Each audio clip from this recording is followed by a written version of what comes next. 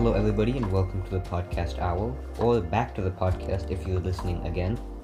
My name is Nav, and before we begin, I want to get a few things out of the way. First off, I want to say I hope all of you are doing great in the new year, and let's accomplish our goals or something cheesy like that.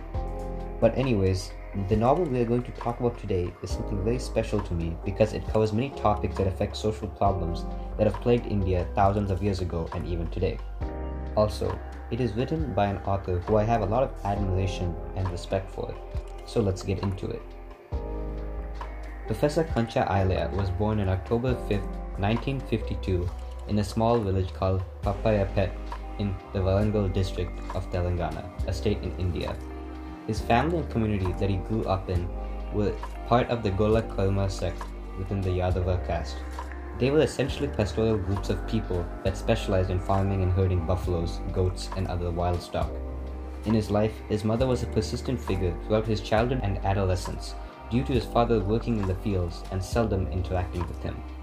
This environment, made by his community's struggles and his mother's dominant presence, shaped and molded his stories and way of thought. Specifically in the injustice and perpetuation of the caste system and overall Brahmanism, as well as ways to combat and rectify these injustices. Against numerous odds, he graduated and gained acceptance into Osmania University in Hyderabad. There, he earned his MA in Political Science soon after his Masters of Philosophy in the same field. He earned an PhD based on his exploration of Buddhism applied to politics. Later, he taught political science as a professor in Osmania University and soon became the head of that department. He is best known for his protest against the caste system and the government policies that perpetuate the discrimination, and his activism for Dalit and other backwards castes, rights, and liberties, plus his numerous books that detail his take on these problems. One of these movements was to promote English in education systems. Since English is an international language, exposure to English would greatly improve oppressed castes' chance of climbing the international social ladder. And in fact, English has been historically gatekept by upper castes and has been discouraged to lower castes, so it is of utmost importance to finally break that social barrier. One personal action that Professor Ailaya has taken is to insert Shepherd into his own name, not only to display and pay respect to his origins, but also to emphasize his promotion of the English language and its usefulness to his community and other oppressed ones.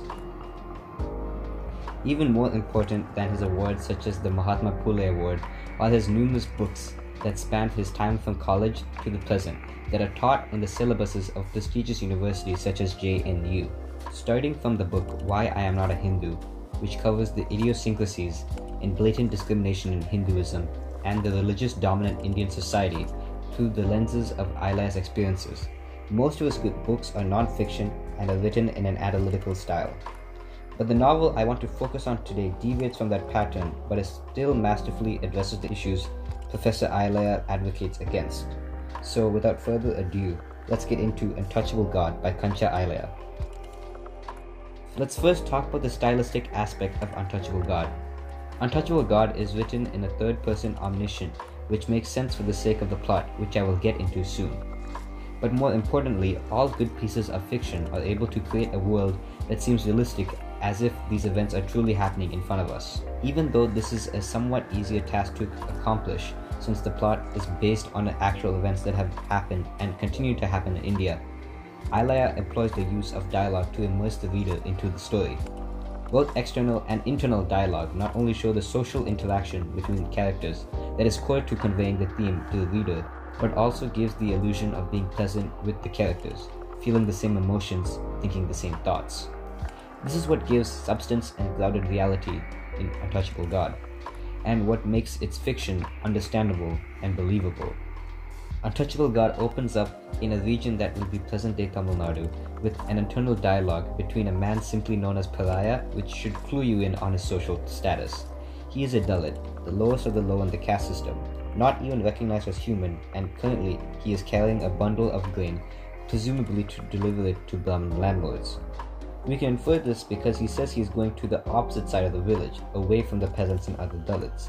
We already see casteism influencing where people live and what jobs people do. While he was delivering the bundles of crops, his mind starts to wander about his subhuman place in life and his family.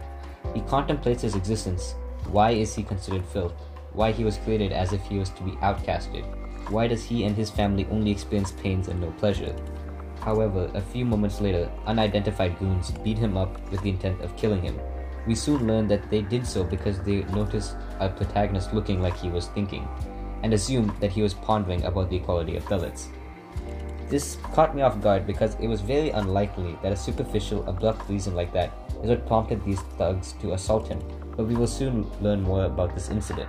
He soon wakes up in a missionary hospital, where he is being healed. These hospitals are considered extremely unholy according to Hindu communities. We then change scenery to a house which is presumably in the same village where 6 Brahmins, who are the highest in the caste hierarchy, are essentially celebrating via a huge feast. These 6 Brahmins are from different regions of India and represent different forms and degrees of casteism across India. We find that the feast was intended to commemorate the death of the pariah, which they claim to bring into reality. This confirms our earlier notions that it was a premeditated attack for something pariah must have done earlier. Maybe he disobeyed caste rules, religious rules, we really don't know.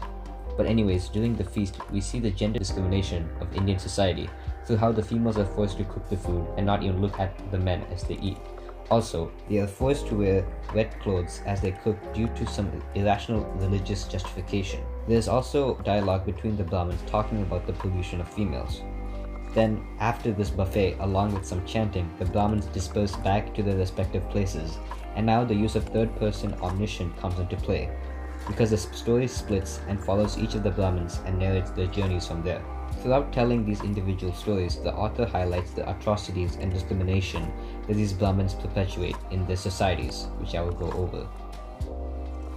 In the first act, we see Nambudri getting off a bus and visiting Sita Mahalakshmi, who is essentially his sexual slave, who he has entered Sambandham with.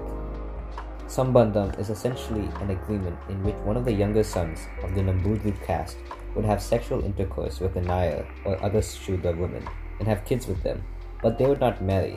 Essentially, these women would be prostitutes with no charge for these fellows. We are shown how women and lower castes are supposed to be half naked like animals according to tradition, and we see an animosity towards Christians and Christianity. As time passes, he runs the local temple in town, and eventually Sita tells Nambudri that she is going to be a sati, a widow who is supposed to die on the day of her husband's funeral. Her reasoning is that her life is essentially useless because of him, and so she might as well act as a widow and give up whatever freedom she has left. This deeply upsets Nambudri, who stops visiting her, and he delves deeper into his job with managing the temple. Eventually, he becomes a member of the board of the trustees for that temple. In the second act, Nambudri is walking on a Sunday to the temple where he is suddenly in the middle of a Christian festival, and the masses rush towards a church where he is dragged along as well. Here he sees a totally different set of values that he is used to: egalitarian messages, equality of all, clothed people, and most importantly, lower castes being allowed in places of worship where they weren't allowed to congregate in Hindu temples. He even sees pariah, yes, the same pariah whom they thought they killed. After this extreme culture shock, Nambudri goes into a sick trance, and he believes that Jesus is calling him to turn Christian, which I find very amusing. However, he does not like that Jesus does not discriminate against who is allowed to worship him. So he decides to call in a bishop who is also of Nambudri's status, named Benjamin Chako. Chako says that there is nothing to worry about, and that Indian Christianity is being created in which casteism would be involved and untouchables would not be recognized as equal under Jesus. He then converts Nambudri and walks away. Finally, Nambudri is at peace, because he knows through Christianity or Hinduism, the caste system will be preserved. Next, we have Tilak of Maharashtra. In this chapter, we see the religious discrimination and manipulation of lower castes by a Brahminical society. At first, we see Tilak and his group of followers assemble a little meeting in which they conclude that after the British give independence to India, the battle of religious dominance will be between Muslims and the Hindus, and if they want to win, they must create a militant organization aimed at the youth in order to cultivate extremistic thinking. About 18 years earlier, 2 low-caste parents, a fruit vendor and a street sweeper, give birth to a daughter named Saraswati and decide to dedicate their lives to try to give a proper education for their child.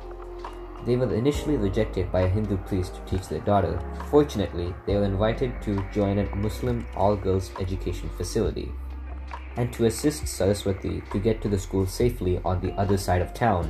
A little boy around the same age as her, named Hussein, would escort her and then go to school himself. Saraswati and Hussein grew up and Saraswati excelled at school.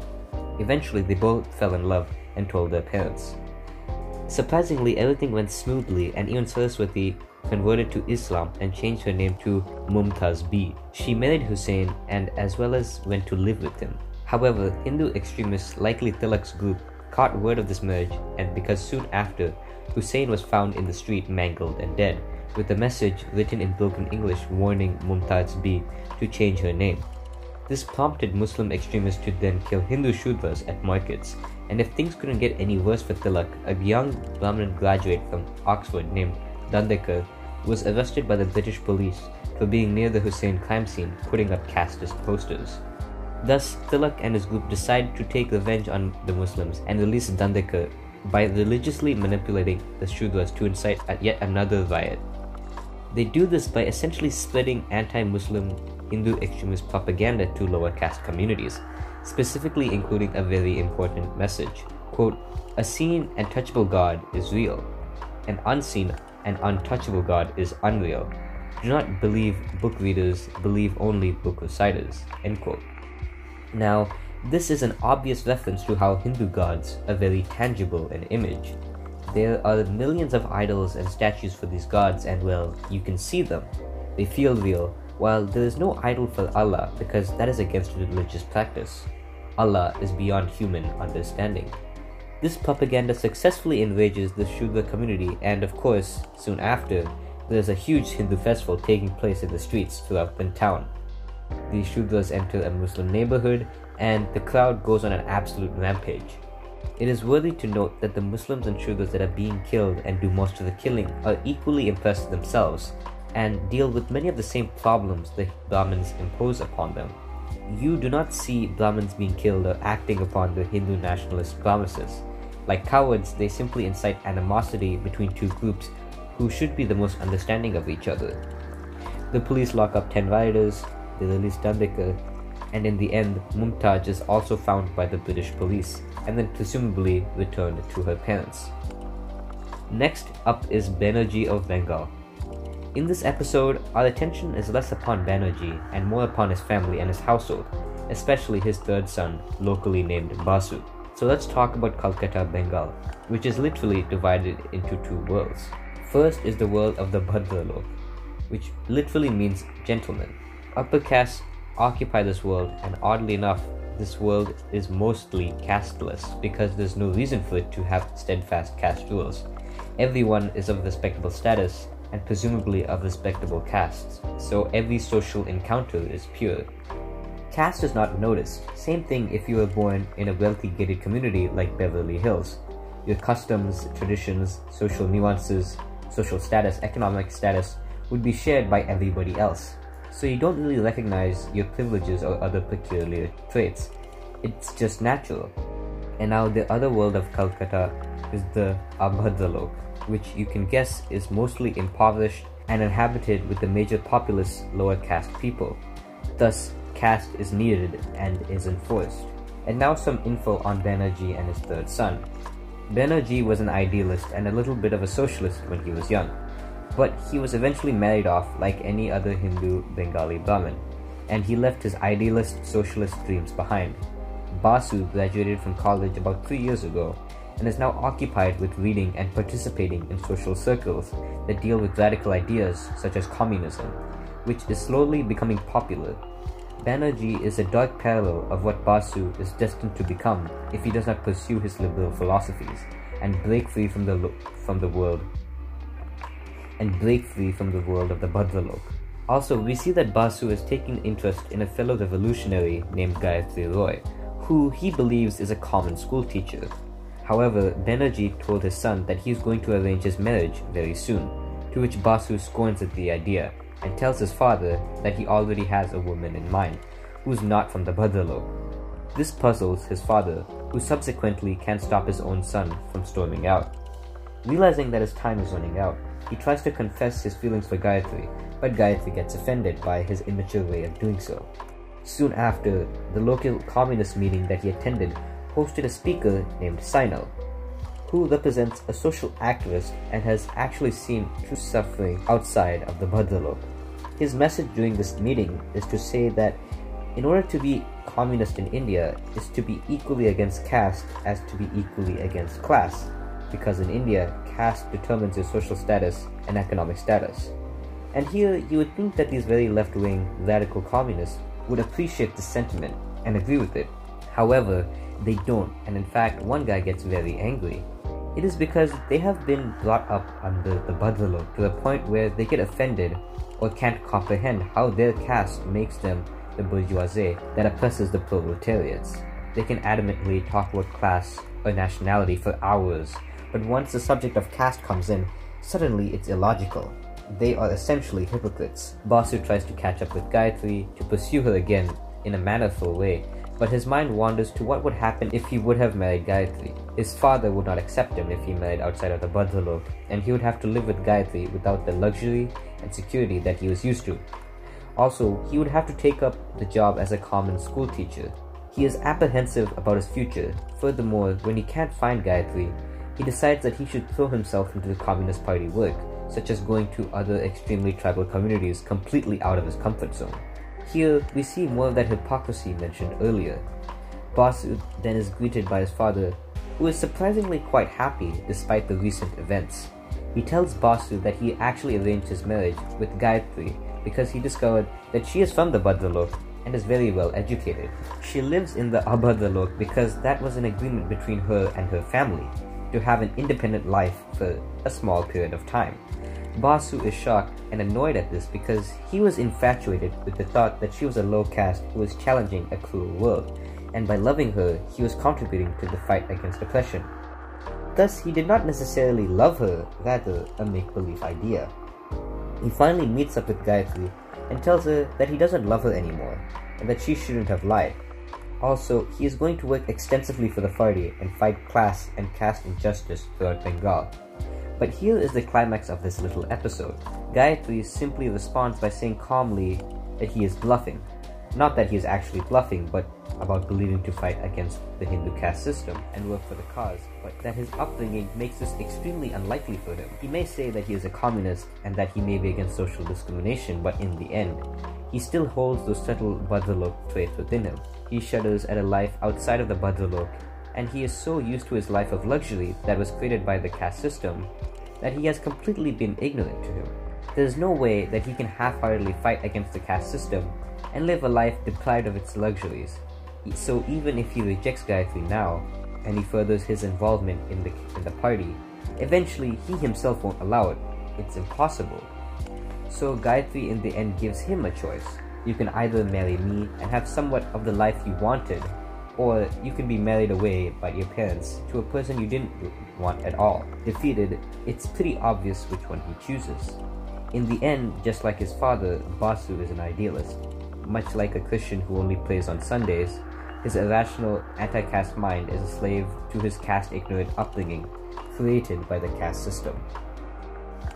In the final episode concerning the journey of the Brahmins, we are hitting two birds with one stone, because now we have Krishnamurti and Apparao in Bangalore, Karnataka. The setting is on a Wednesday in an all-male hermitage meant to create poetry, meditate, and retreat from the outside world. This community most certainly possesses a Hindu casteist nationalist aspect to it, because the poetry is pro-Hindu and anti-British, and the poets are Brahmins. Okay, let's talk about the characters' backstories in this episode. Krishnamurti is the leader of this ashram and is a bit more secular than the other Brahmins we've seen in this novel. While having the prejudiced mindset we see from all his other counterparts, he also firmly believes in the globalization of other Brahmins. But there is even a taint of bias in this, because he justifies globalization by arguing that it aligns with Brahmanism. He is very proud about his position in the ashram, his reverence as a poet, and the movement he is creating within the Brahmin and literary circles of returning and respectfully imitating ancient forms of poetry. Next we have Apparao and Krishnamurti's other right-hand man, Srinivasa Rao. Appa Rao's origin story is that he was once an anti-government playwright, but his father got fired from his government job, possibly from his son's scripts. Being utterly scornful against the government, he wrote and published an unappealing poem about the tragedies of the British government. This bleak poem caught Krishnamurti's eye, who invited Appa Rao into the ashram to be his right-hand man. There's not much of a story behind Srinivasa Rao's origins, but he was once a mediocre poet and journalist, but after arranging a marriage for his very unattractive daughter, he became totally bankrupt because of the heavy dowry he had to pay to convince anyone to marry her. Again, because of his bitterness, he writes an article criticizing the dowry system and somewhat promoting the bride price system. Krishnamurti caught wind of this and bashed Srinivasa, saying that paying to marry women is nonsense because supposedly they are impure and men are more important because they give them children. This practice of paying men for women is societal blackmail. Anyways, along with having to apologize to Krishnamurti and retract his article, Srinivasa's daughter soon became a widow, for her husband died of a bad heart. Srinivasa Rao begged Krishnamurti to forgive and take him and his daughter into the ashram, and Krishnamurti reluctantly agreed. Back to the present. As the poem recital continued, and eventually a young poet told quite a solid poem which somewhat impressed Krishnamurti. So he said that he will reward this poet for his improvement. However, after the meeting, Appa Rao said that the youngster's poem was heavily drawn upon by a low-caste poet named Guram. Krishnamurti is now enraged because he has to punish this poem for this reason, publicly embarrassing him in front of the entire ashram. However, Appa Rao ensures that no one truly noticed what happened, and he will deal with this matter privately. Moreover, Krishnamurti tells Appa Rao that he and Srinivasa have to read all of Guram's poems to ensure nothing slips past Krishnamurti again. While Appa Rao was reading a file on Guram, it is revealed that he spread his poetry by going from village to village and singing rather than publishing it on paper, staying with whomever gave him shelter. His poems became actually quite popular among lower castes, which means that we can infer that there is anti-caste pro-Shudra Dalit hints in his poems. We also learn that his village was burned down and his wife was killed by upper castes, explaining his reason and motivations for his nomadic lifestyle. It is also believed that despite his great poetic abilities, he is very naive. Appa Rao decides that he can neutralize Guram and help Krishnamurti by trapping Guram and extracting poetic inspiration for him for his master to use. These days, Krishnamurti is unable to produce any poetry and fears that if he cannot write any soon, his revered position not only in the ashram but also in the entire Brahmin literary community will be compromised. Next we cut to Guram, who is wandering on a road trying to make it to another village before dark, but he is too tired and decides to make himself comfortable on the road. He starts rambling to God and contemplates his impoverished nomadic lifestyle. He reflects on his poems about the glorification and admiration of the working class being accepted, but once he goes to cities, no one can understand him. As he starts to sing, Appa Rao rolls up to him in his cart and promises liquor if he comes with them. As you can guess, Guram avidly agrees. Appa Rao furthers Guram's commitment when he says that he is one among many who admire his poems. However, as they are returning, Appa Rao and Guram see a white cloth floating in the distance, which frightens Rao, thinking it's a spirit, but Guram suspects a less supernatural cause, but refrains from saying. They proceed anyways. As he shoves Guram into a small shed with some wine secluded in a private spot away from the ashram, and Krishnamurti explained to the others in the grand hall that a new Brahmin has joined them, but he has to be quarantined off from the rest due to his rare skin disease. Time later, Srinivasa cannot bear to hold Guram in the cell because of his beautiful poetry, so he frees Guram and takes him to another shelter, where his previously mentioned widowed daughter lives. She is not supposed to be here because her presence supposedly pollutes the purity of the all-male community, but Krishnamurti made an exception and agreed to hide her away. This also explains the white cloth that resembles a ghost which frightened Appa Rao. Srinivasa Rao asks Guram to take his daughter and travel with her, to which Guram agrees, but not before asking the daughter's permission first. Now we are in the endgame. Without Guram to spark inspiration, Krishnamurti is now left with no poem on Wednesday, the recital meeting. He has nothing to say when it is his turn at the altar. He tries to make something up on the spot, but he has an epiphany. It is time to let the old Brahminical poetry of respectful imitation come to pass. That legacy is over, and a new wave of poetry is going to be led by the Shudras and Dalits like Guram, whose suffering and oppression can produce better original pieces. He simply cannot do anything against that movement, so that is exactly what he does now. He simply sits there smiling at the baffled audience. Even though we are done with the plot of all the Brahmins and the atrocities to society, we are not yet finished with Untouchable God, because we now have a new influential player from abroad. The setting is during the 60s in an airplane where we are greeted to a new face, Isaiah. Isaiah is an African-American professor of sociology at North Carolina A&T College. He was born in the 20s in Georgia, and he successfully attended Patrick Henry University under the mentorship of Terrence Marshall, who in fact made it possible for him to even apply to be a professor. Soon, the civil rights movement started to emerge, which excited Isaiah and his intellectual mind. Hosting debates in classes, raising awareness amongst the students, Isaiah was glad that a new age of social progress was coming. He encouraged his own students to stage a non-violent protest at a whites-only restaurant, modeled after Martin Luther's protest inspired by Gandhi. The protest gained a ton of traction from the student body, and eventually they won in the face of agitation and violence, with the restaurant serving their first black customers. Inspired by the success from his non-violent protest, Isaiah decides that he wants to visit India and learn about the culture that fostered non-violent icons like Gandhi. With the help from the local church and his savings as a professor, he is able to finance his trip. On the flight, he read Ambedkar's book Untouchables, Who Were They and Why They Became Untouchables, as a way to immerse himself in Indian culture beforehand.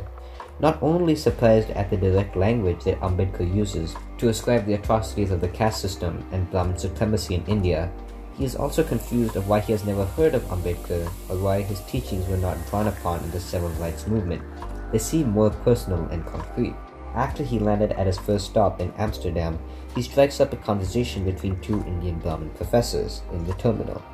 They introduce themselves as Professor Chattaraj from Bengal and Professor Iyer from Tamil Nadu, doing their PhDs in Oxford and Cambridge respectively, and Isaiah introduces himself and the purpose of his India trip to investigate caste and untouchability, as well as his special fascination of Gandhi and Ambedkar with the civil rights movement. The two Brahmin professors essentially try to then label Ambedkar as a left-wing extremist and Gandhi as a true representative of the Indian social movement. Isaiah then leaves them and boards his flight to Delhi, and then goes to Madras, Tamil Nadu. In Madras, he is greeted by Christian leaders as well as the Dravida Kazhagam, who are Dalit Shudra activists in South India known as the DK.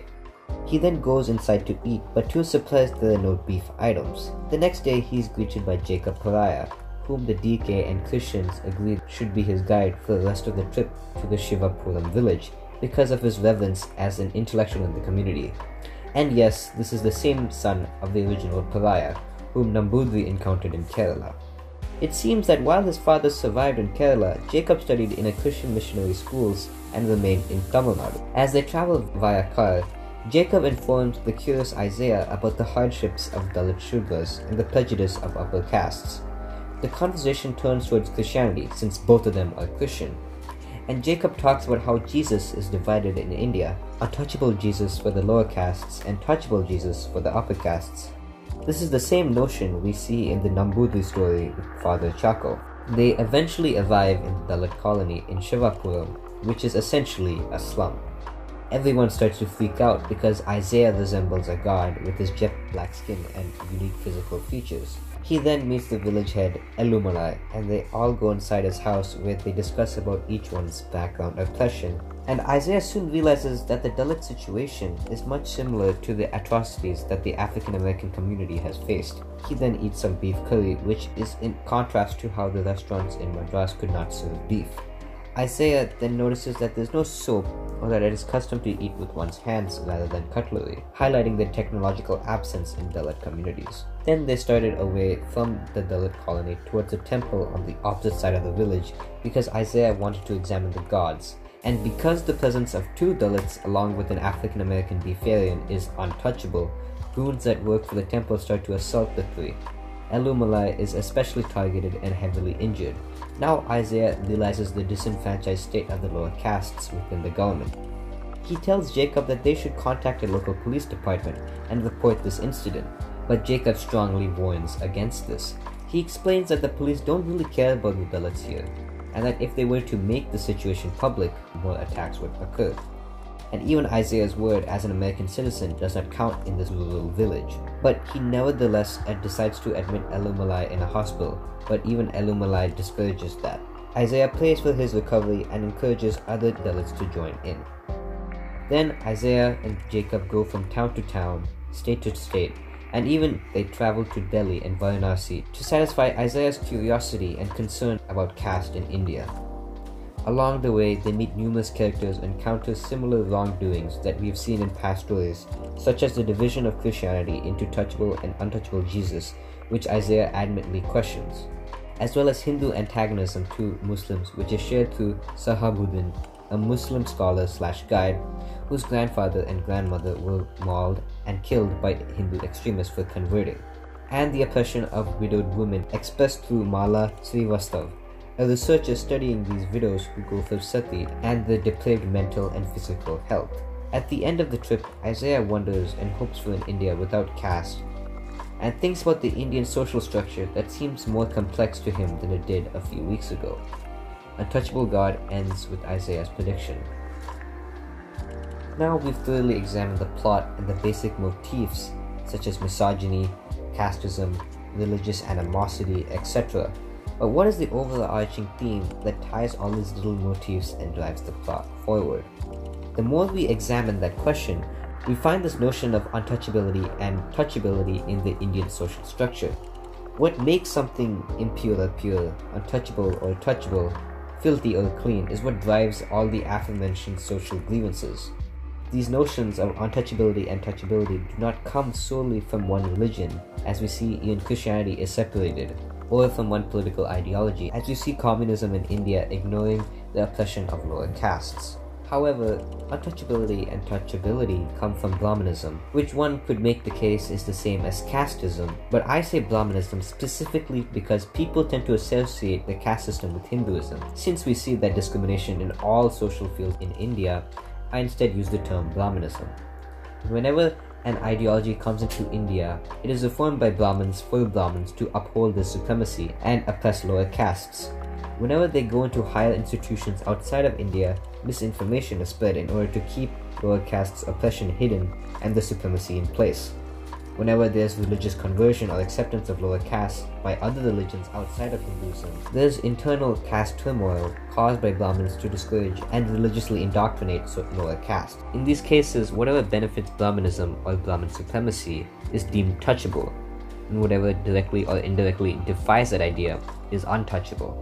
Untouchable God says that to fix these social problems in India, we have to actively challenge Brahmanism and challenge the societal norms that they put in place in India by people similar to Professor Ilaya, hacking away at the legs of Brahmanism. But if we want to keep up this social progress, we must continually ask these questions and actively challenge an eternity of supremacy. And that is why Untouchable God will forever be a timeless piece of Indian fiction.